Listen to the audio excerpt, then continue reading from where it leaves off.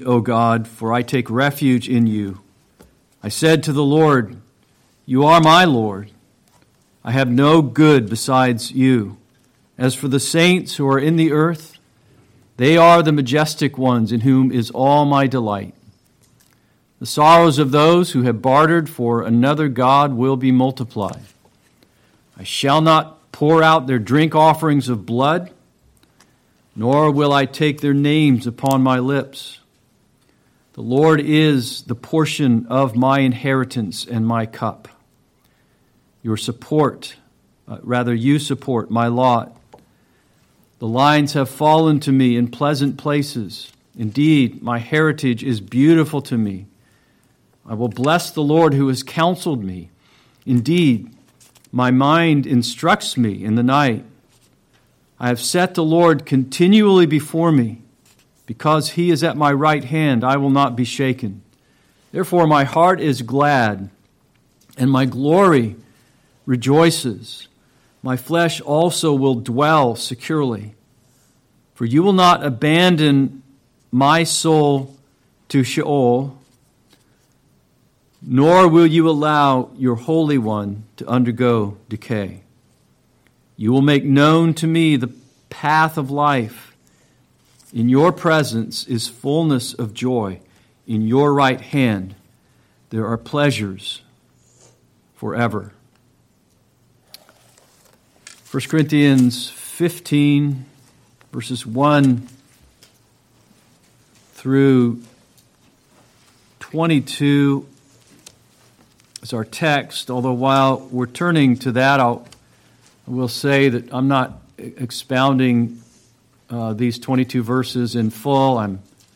This is more of an occasional sermon, but we will be dealing with aspects of verses 1 through 22. We'll read verses 1 through 26. 1 Corinthians 5, beginning at verse 1. Now I make known to you, brethren, the gospel which I preached to you, which also you received, in which also you stand, by which also you are saved, if you hold fast to the word which I preached to you, unless you believed in vain. For I delivered to you as of first importance what I also received, that Christ died for our sins according to the Scriptures, and that he was buried, and that he was raised on the third day according to the Scriptures, and that he appeared to Cephas, then to the 12. After that he appeared to more than 500 brethren at one time, most of whom remain until now, but some have fallen asleep. And then he appeared to James, then to all the apostles, and last of all, as to one untimely born, he appeared to me also.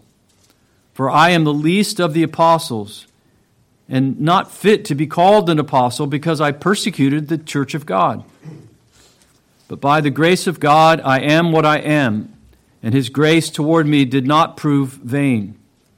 But I have labored even more than all of them, yet not I, but the grace of God with me. Whether it was I or they, so we preach, and so you believed. Now, if Christ is preached that he has been raised from the dead, how do some of you say that there is no resurrection of the dead? But if there is no resurrection of the dead, not even Christ has been raised. And if Christ has not been raised, then our preaching is in vain. Your faith also is in vain. Moreover, we are even found to be false witnesses of God, because we have testified against God that he raised Christ, whom he did not raise, if, in fact, the dead are not raised. For if the dead are not raised, not even Christ has been raised. And if Christ has not been raised, your faith is worthless. You are still in your sins. Then also those who have fallen asleep in Christ have perished. If we have hoped in Christ in this life only, we are of all men most to be pitied. But now Christ has been raised from the dead, the first fruits of those who are asleep. For since by man came death, by man also came the resurrection of the dead. For as in Adam all die, so also in Christ all will be made alive, but each in his own order. Christ the first fruits, after that those who are Christ's at his coming. Then comes the end, when he hands over the kingdom of God to the Father, when he's abolished all rule and authority and power, for he must reign until he has put all his enemies under his feet. The last enemy that will be abolished is death, for he has put all things in subjection under his feet. But when he says all things are put in subjection, it is evident that he is accepted who put all things in subjection to him.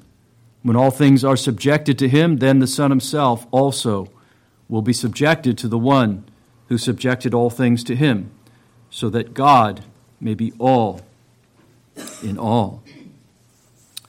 The grass withers, the flower fades, but the word of our God stands forever. Amen.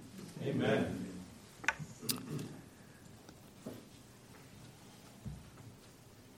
Let us go before the Lord now in our prayer of thanksgiving and supplication.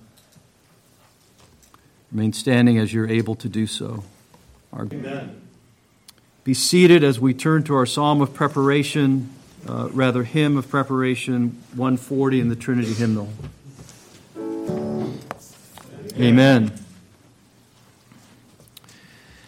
At the turn of the 20th century, a popular English novelist authored a work of fiction called When It Was Dark, the story of a great conspiracy. The plot centers on the efforts of a wealthy unbeliever to discredit Christianity by casting doubt on the resurrection of Jesus Christ. In the storyline, a man hires corrupt archaeologists to fake a discovery of the remains of Jesus' body in a tomb near Jerusalem.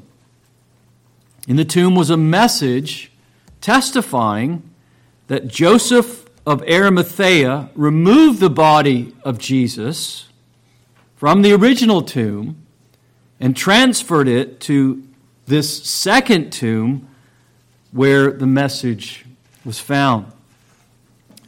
The novel goes on to describe the ultimate effect of such a discovery, if accepted as truth, upon the Christian church and upon civilization in general. Christians abandon the faith in droves. The church crumbles and collapses. Men and women, boys and girls plunge back into lust and corruption. The flame of hope goes out of every human heart.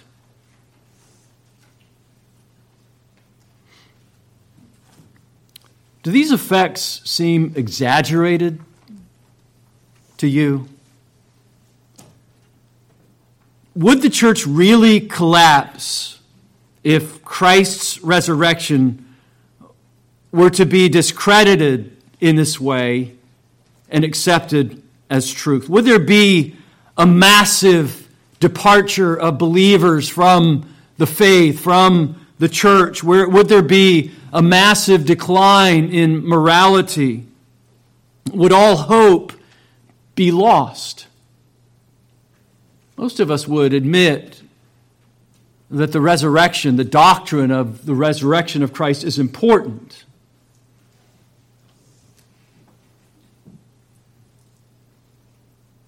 But I'm not quite sure that we consider it to be so essential that discrediting the resurrection would destroy the church and would cause such a great collapse in society. Yet when we read the Apostle Paul, indeed the whole of the Bible, it becomes plain that the novelist's assertions aren't far-fetched at all. For the apostle reasons that if the resurrection could be discredited, Christianity is overthrown. In the passage we've read here in 1 Corinthians 15, Paul says that the Christian faith stands or falls on the doctrine of the resurrection of Jesus Christ. The basis of Paul's argument in 1 Corinthians 15, the great Presbyterian theologian Charles Hodge declared, the resurrection of Christ is not only asserted in the Scriptures, but is also declared to be the fundamental truth of the gospel. Consider the centrality of Christ's resurrection to your faith today.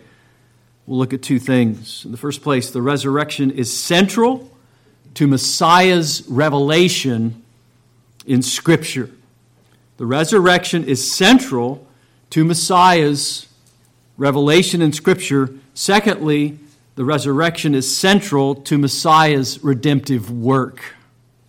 The resurrection is central to Messiah's redemptive work. In the first place, then, the resurrection is central to Messiah's revelation in Scripture. Here in 1 Corinthians 15, verses 1 to 4, Paul reminds his readers of the gospel that he preached to them. What is the gospel? Recently in our adult Sunday school class, our elder asked that question as we studied the doctrine of justification and as we're studying through the book of Galatians. What is the gospel? And Paul summarizes for us in verses 3 and 4. He answers that question for us. He puts in summary fashion for us what the gospel is. I delivered to you as of first importance what I also received, that Christ died for our sins according to the Scriptures, and that he was buried, and that he was raised on the third day according to the Scriptures. This is the gospel, Paul says, in which his readers stand and by which they are saved if they continue in their belief, unless they believed in vain. Verses 1 and 2 here. And in verses 12 through 14, it becomes clear that the particular aspect of their faith in question, when he says to his readers, this is the gospel you've received, this is the gospel you've heard from us, this is the gospel you believe, this is the gospel in which you stand, unless you believed in vain, the particular aspect of their faith is the resurrection of Christ. Now, if Christ is preached that he's been raised from the dead, how do some among you say that there is no resurrection of the dead? But if there's no resurrection of the dead, not even Christ has been raised. And if Christ has not been raised, then our preaching is vain, and your faith is also in vain. Also in verses 16 and following here, if the dead are not raised, not even Christ has been raised. And if Christ has not been raised, then your faith is worthless, and you are still in your sins. You see how much stock Paul puts on the resurrection of Jesus Christ from the dead, how central it is to the gospel of Jesus Christ. We can say with Charles Hodge, on the basis of what the Apostle Paul says, that the resurrection of Christ is the fundamental truth of the gospel.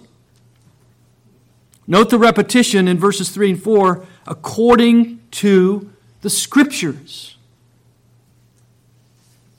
What Scriptures? what scriptures were available to God's people when Paul wrote 1 Corinthians, the Old Testament scriptures. Paul is basing his arguments concerning the resurrection of Christ on the Old Testament scriptures. And that's where we'll turn first this morning, to the shadows of the Old Testament scriptures, to see that there God has established for us in the shadows of Old Testament revelation, He's established for us the doctrine of the resurrection of the Messiah. First, in general prophecy, the Old Testament predicted that the Messiah would be one that conquered sin and its effects. And since death itself is one of the effects of sin, it was therefore to be expected that the Messiah would conquer death as well. Accordingly, the resurrection was implied in the general prophecies concerning the resurrection of Christ. And so as early as Genesis 15, it is foretold that the Messiah, the seed of the woman, would crush the head of the one who was instrumental in bringing sin and death into the world, the serpent of old, Satan himself. Paul views Christ's resurrection as a fulfillment of Hosea's prophecy, chapter 13, verse 14, that death's sting would be removed. We're looking at this passage this evening. But when this perishable will have put on the imperishable, and this mortal will have put on immortality, then will come about the saying that is written, "Death is swallowed up in victory. O death, where is your victory? O death, where is your sting?" The consequence of Messiah's resurrection upon humanity is then heralded in the prophets as well as in the book of Job. Isaiah 26, verse 19, "Your dead shall live, their bodies shall rise. You who dwell in the dust, awake and sing for joy, for your dew is a dew of light, and the earth will give birth to the dead." Daniel 12, verse 2, "Many of those who sleep in the dust of the earth shall awake, some to everlasting life, and some to shame and everlasting contempt." Job 19, verse 26, "Even after my skin is destroyed, yet from my flesh I shall see God." And then, in specific prophecy, for example, in the prophecy that we read this morning, David's prophecy in Psalm 16, David predicted the resurrection of the Messiah there in verse 10, "For you will not abandon my soul to Sheol, nor will you allow your Holy One to decay." Now, Peter wrestles with this passage, Psalm 16, in his sermon on the day of Pentecost, and he makes it clear. We're not left to our own by the Holy Spirit through the Apostle Peter, recorded in Luke's Acts of the Apostles. We have an interpretation of Psalm 16. And he says, David died. David went to the grave. David's body did decay. He did undergo decay. And Peter says, well, who is he speaking of? Well, he's speaking of the Messiah.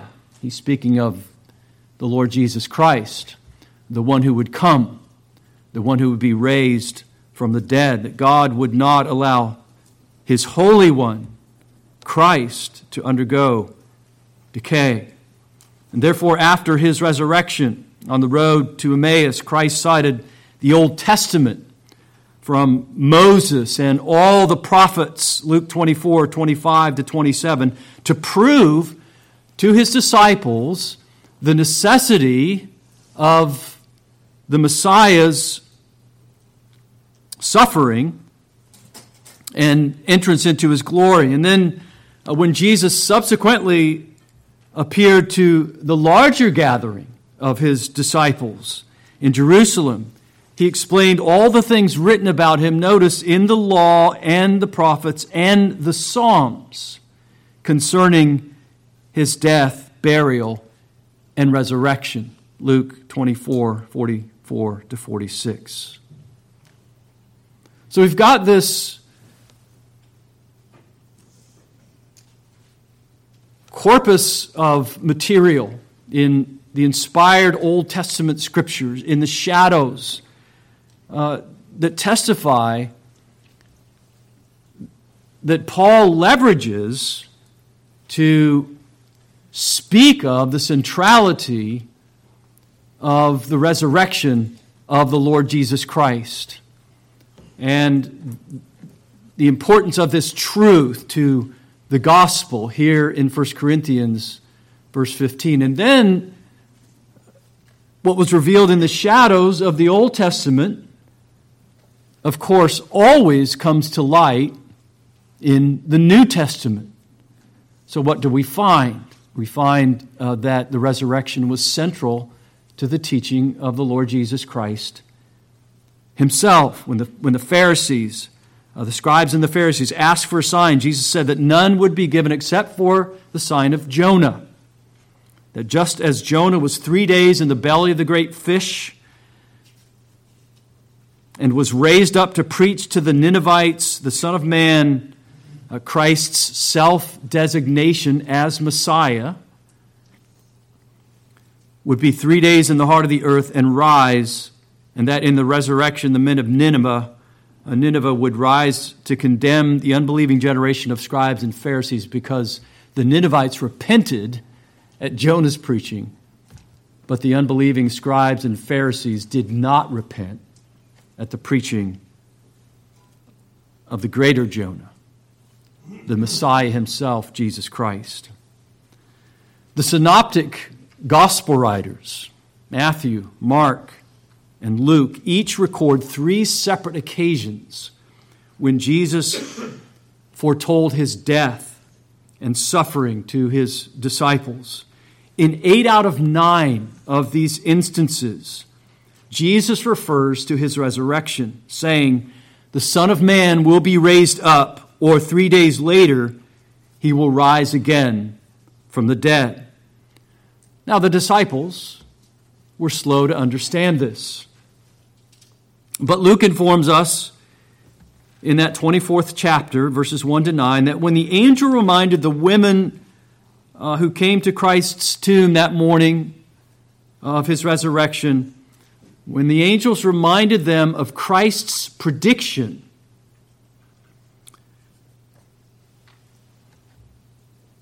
of his resurrection, they remembered what Jesus had spoken so often about it, and they went and told the 11 remaining apostles. All of the Gospels emphasize our Lord's appearances to the apostles and the other disciples as well, but none more than John, who devotes the last 2 chapters of his Gospel to Christ's resurrection appearances. John tells us why these resurrection appearances receive so much attention, as he pauses to take a breath in between his description of those resurrection appearances in chapter 20 and chapter 21.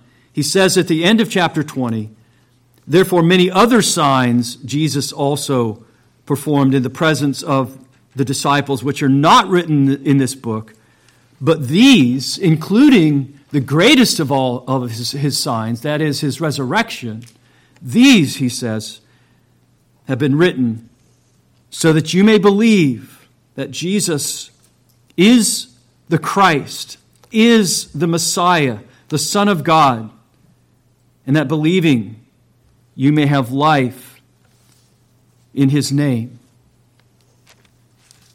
It is Christ's resurrection. Central. It is. John says, Paul says, the fundamental truth of the gospel.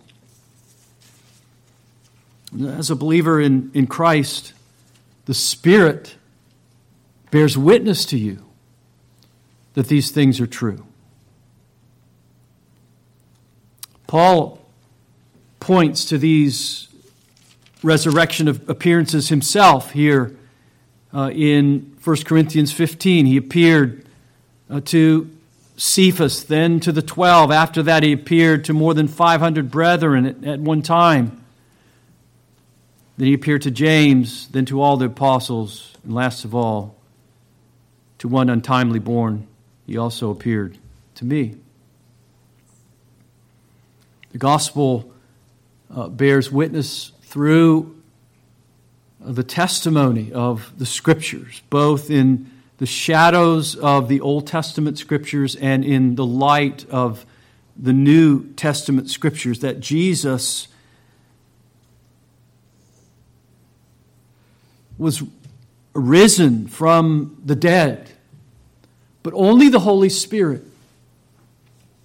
can convince you, ultimately, of this truth.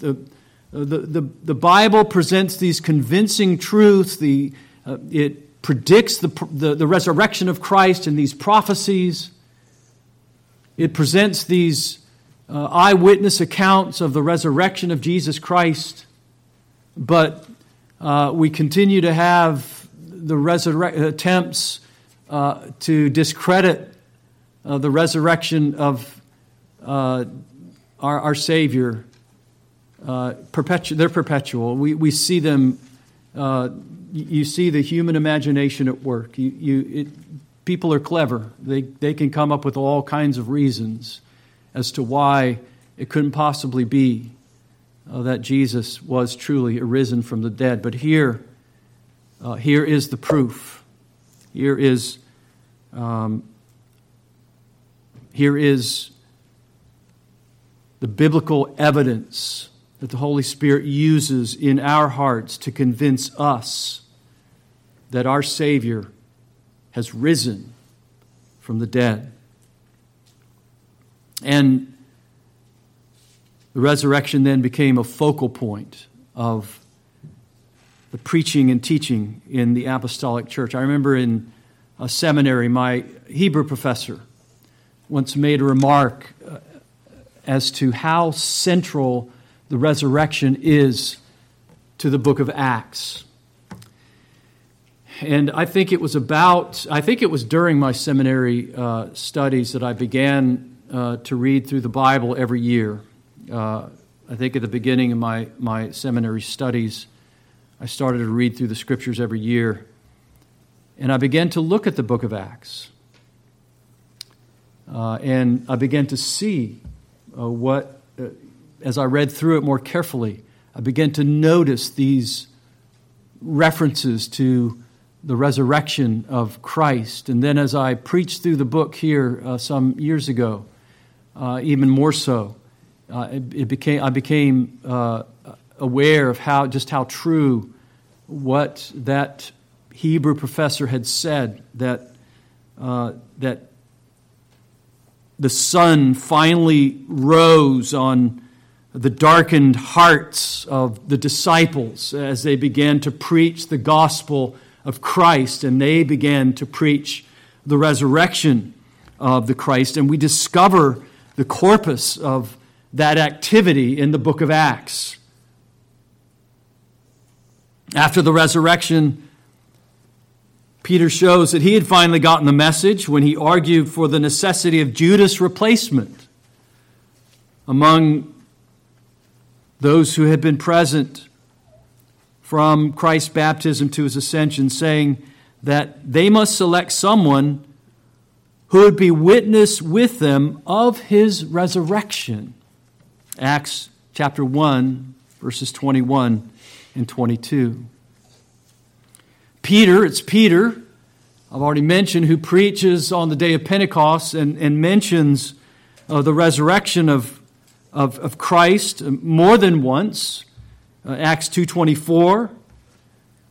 Prior to that reference to David's prediction of the Messiah's resurrection in Psalm 16, Peter said, God raised him up, putting an end to the agony of death. And then in Acts chapter 4, verses 1 through 3, we read that the Jewish leaders arrested Peter and John for preaching the resurrection. Not for preaching the gospel, but for preaching the resurrection of Christ. And Luke gives this summary of the apostles' continuing ministry in chapter 4 and verse 33. With great power the apostles were giving witness to the resurrection of the Lord Jesus Christ, and abundant grace was upon them all. And so, no surprise, God raises up another apostle named Paul, and he preaches the resurrection to the philosophers at Mars Hill in Athens. Acts 17:18, at his trial before the Sanhedrin, before Felix as well, Paul proclaimed, I am on trial for the hope of, not the gospel, but for the hope of the resurrection. And before Agrippa, Paul preached the resurrection, Acts 26, verse 23. So I hope you see how central the resurrection of Christ is to the gospel of Jesus Christ. And we want to move on now, then secondly, to see that the resurrection is central to Messiah's redemptive work. Christ's work of accomplishing redemption rested on his resurrection.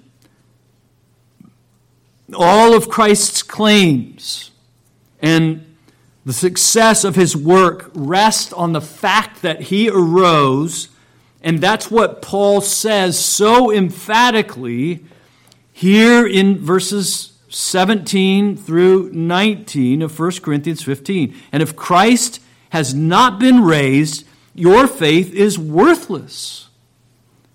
You're still in your sins. All of us are still in our sins.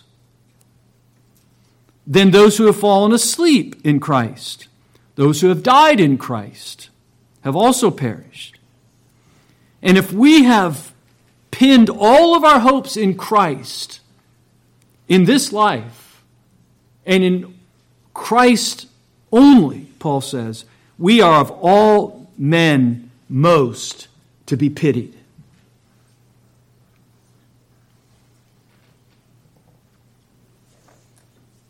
Had he not risen, then his teaching would have been false.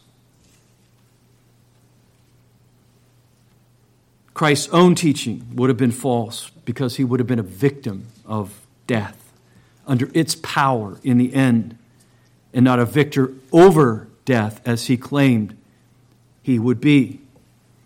When Jesus went to the grave, the accomplishment of redemption for his elect people hung in the balance. It would stand or fall on the resurrection from the dead. By rising from the dead, he conquered sin and death, crowning his work on the cross and proving himself to be Messiah, the Son of God, and proving the gospel itself to be true. Paul says in Romans 1, verse 4, that the resurrection was the vindication and declaration of Christ's deity to us. He was declared, Paul writes there, the Son of God with power by the resurrection from the dead. So Christ's work of accomplishing redemption rests on the resurrection. The Holy Spirit's work of applying Christ's redemption depended on the resurrection. According to Old Testament prophecy, Jesus promised the outpouring of His Spirit upon His resurrection and ascension.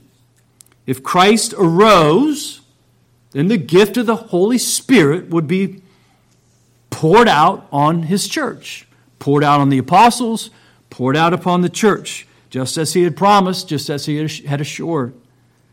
Notice the progression that we find in Luke's Gospel, chapter 24, verses 46 to 49.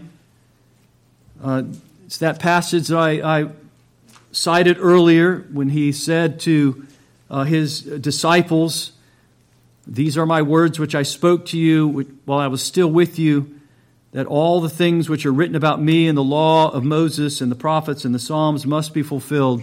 And then He opened their minds to understand the Scriptures. And He said to them, "Thus it is written that the Christ would suffer and rise again from the dead the third day, and that repentance and forgiveness of sins would be proclaimed in His name to all the nations, beginning from Jerusalem. You are witnesses of these things. And behold, I am sending forth the promise of my Father upon you, but you are to stay in the city until you are clothed from on high with power." And what was that power? It was the power of the Holy Spirit.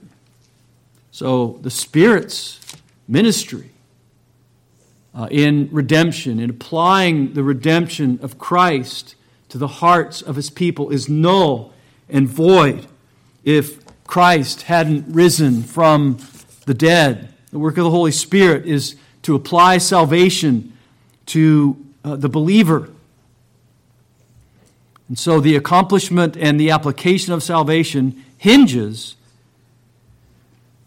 upon the resurrection of Jesus Christ. So what we're saying is this: the very power and efficacy of the gospel depends on the resurrection. Christ's resurrection is declared in Scripture to be the means through which God accomplished your redemption. With respect to the new birth, 1 Peter 1, verse 3, "Blessed be the God and Father of our Lord Jesus Christ, who according to His great mercy has caused us to be born again to a living hope through the resurrection of Jesus Christ from the dead." With respect to justification by faith, faith is the instrument of justification.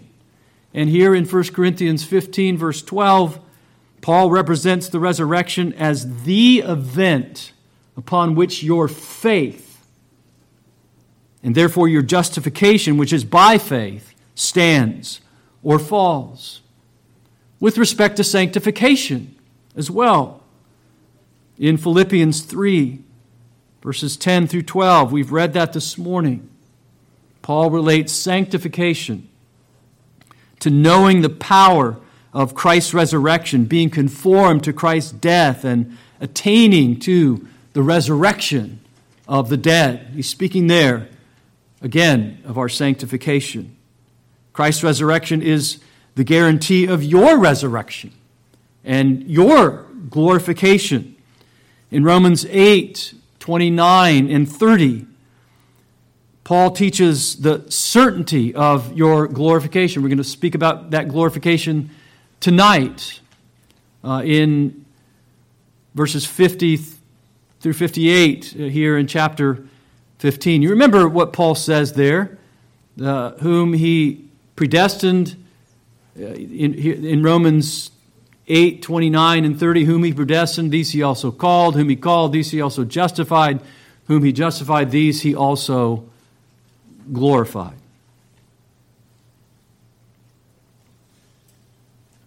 In 1 Corinthians 20, the apostle gives us the ground for the certainty of our resurrection from the dead, our bodily resurrection, which is a subset of glorification.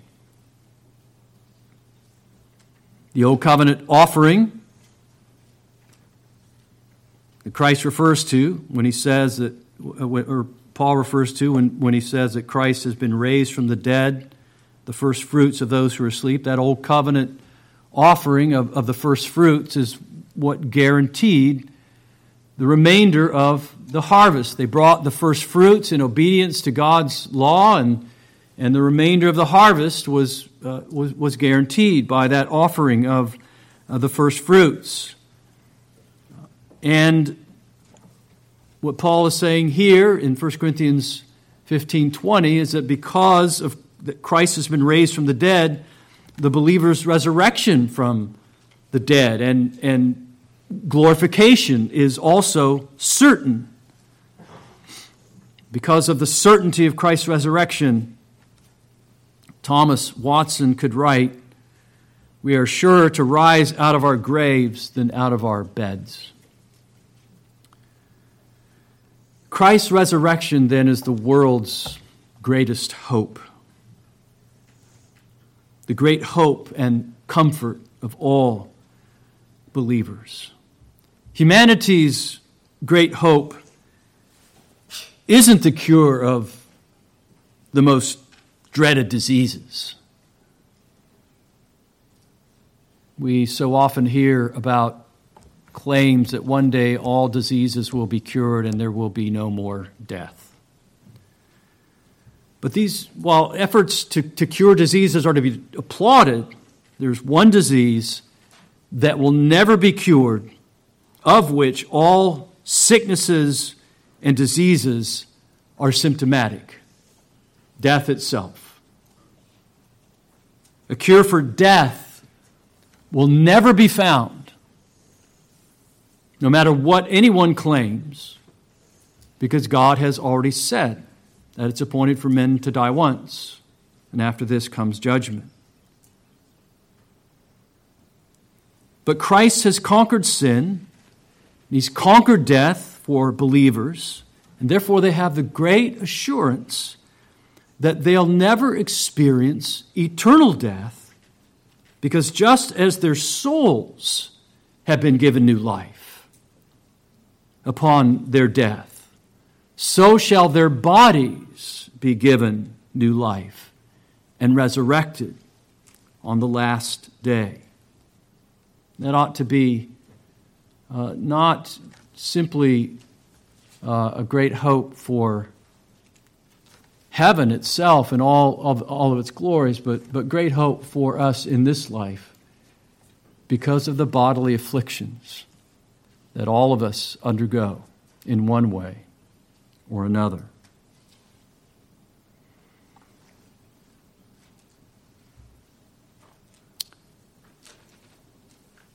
I hope I've convinced you that Christ's resurrection is the fundamental truth of the gospel. Proclaimed in the shadows of the Old Testament, brought to full light in the New Testament. Two things by way of final application. First, believe in the resurrection of the Lord Jesus Christ.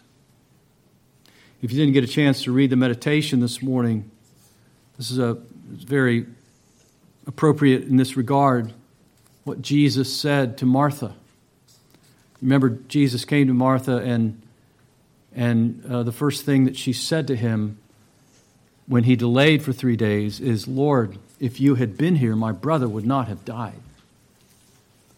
Jesus said to her, "I am the resurrection and the life. He who believes in me will live, even if he dies. Everyone who lives and believes in me will never die." He's promising her that her brother will experience eternal life. And then he says to her, "Do you believe this?" And I say to you this morning, I ask you, do you believe this? Do you believe in the power of the resurrection of Jesus Christ? We confess this, don't we? We confess that we believe in the resurrection of Christ. In our creeds, for example, in the Nicene Creed, we confess that we believe in one Lord Jesus Christ, who for us and for our salvation was crucified, was buried, and on the third day he rose again according to the Scriptures. We aren't merely confessing here our knowledge of the facts of Christ's resurrection, the facts of his death, the fact of his burial and resurrection on the third day. Or we're not merely giving our assent. We're not simply saying, yes, we agree with what the Bible says about Christ's resurrection.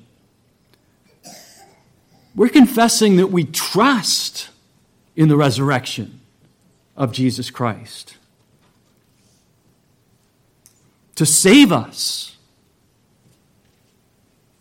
to the uttermost. We're confessing that we believe in the power that the Bible ascribes to Christ's resurrection. Think about that the next time you confess your faith.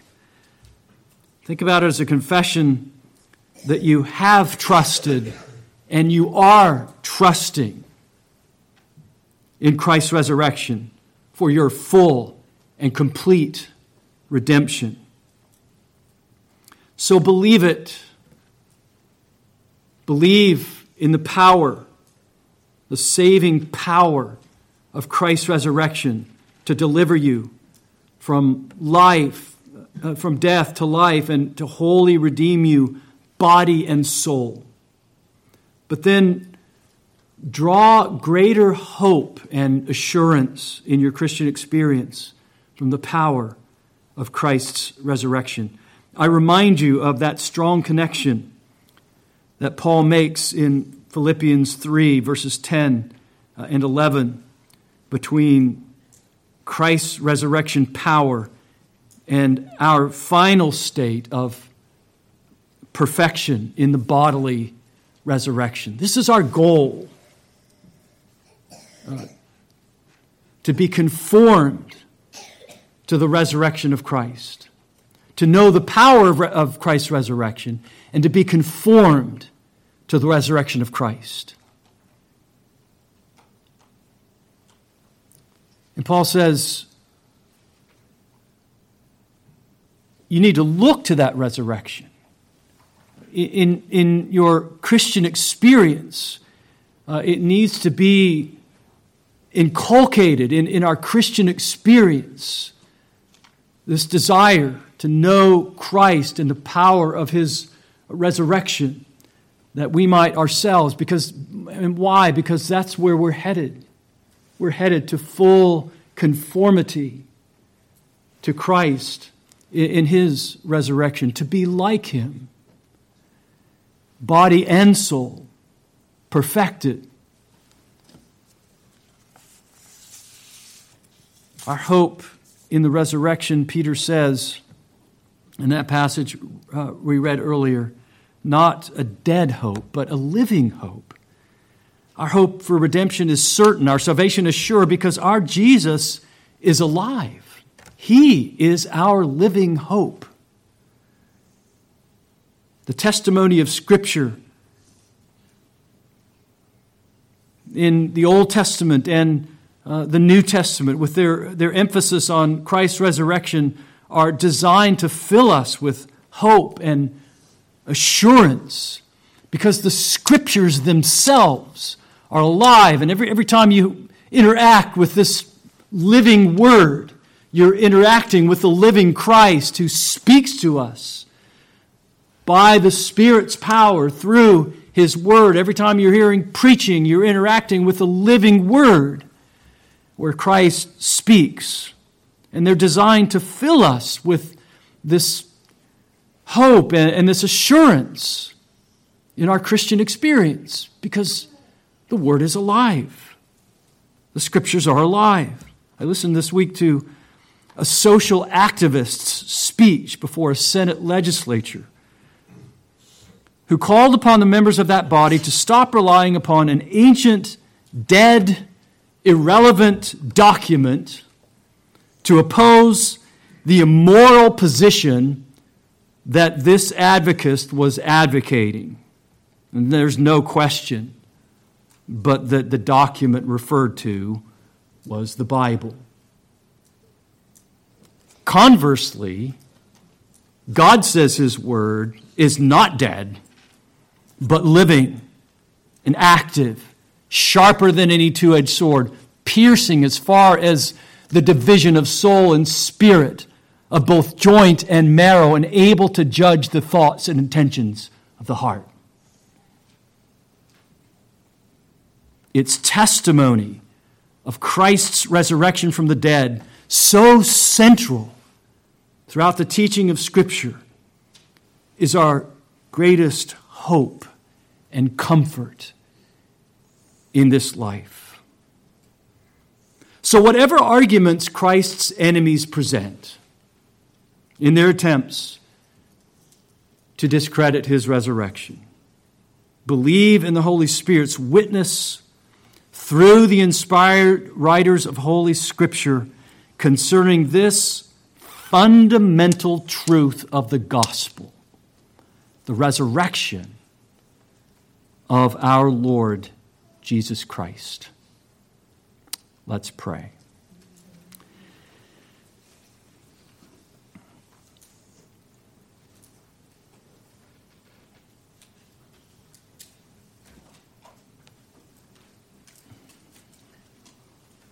Eternal and merciful Father, we turn to You,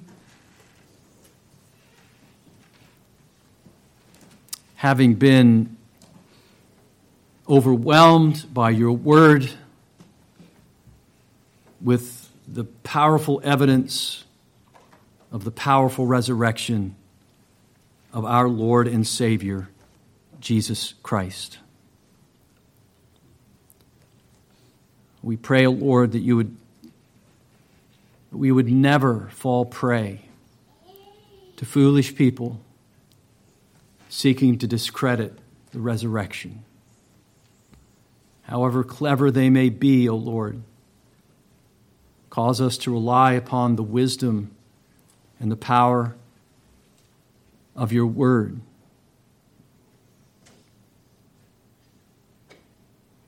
We pray, O Father, that we might be conformed to Christ and His resurrection, that resurrection, even as was so evident in Paul's life, would in our lives experientially become vivid for us, to be able to know Christ and the power of His resurrection, to be conformed, to attain to the resurrection of the dead. Lord, we pray that You would perfect us. And we ask, O Lord, that you would cause the word preached to resonate in our hearts as we go about the rest of our Sabbath day and the rest of our week and the rest of our lives. We ask in Jesus' name. Amen. Amen.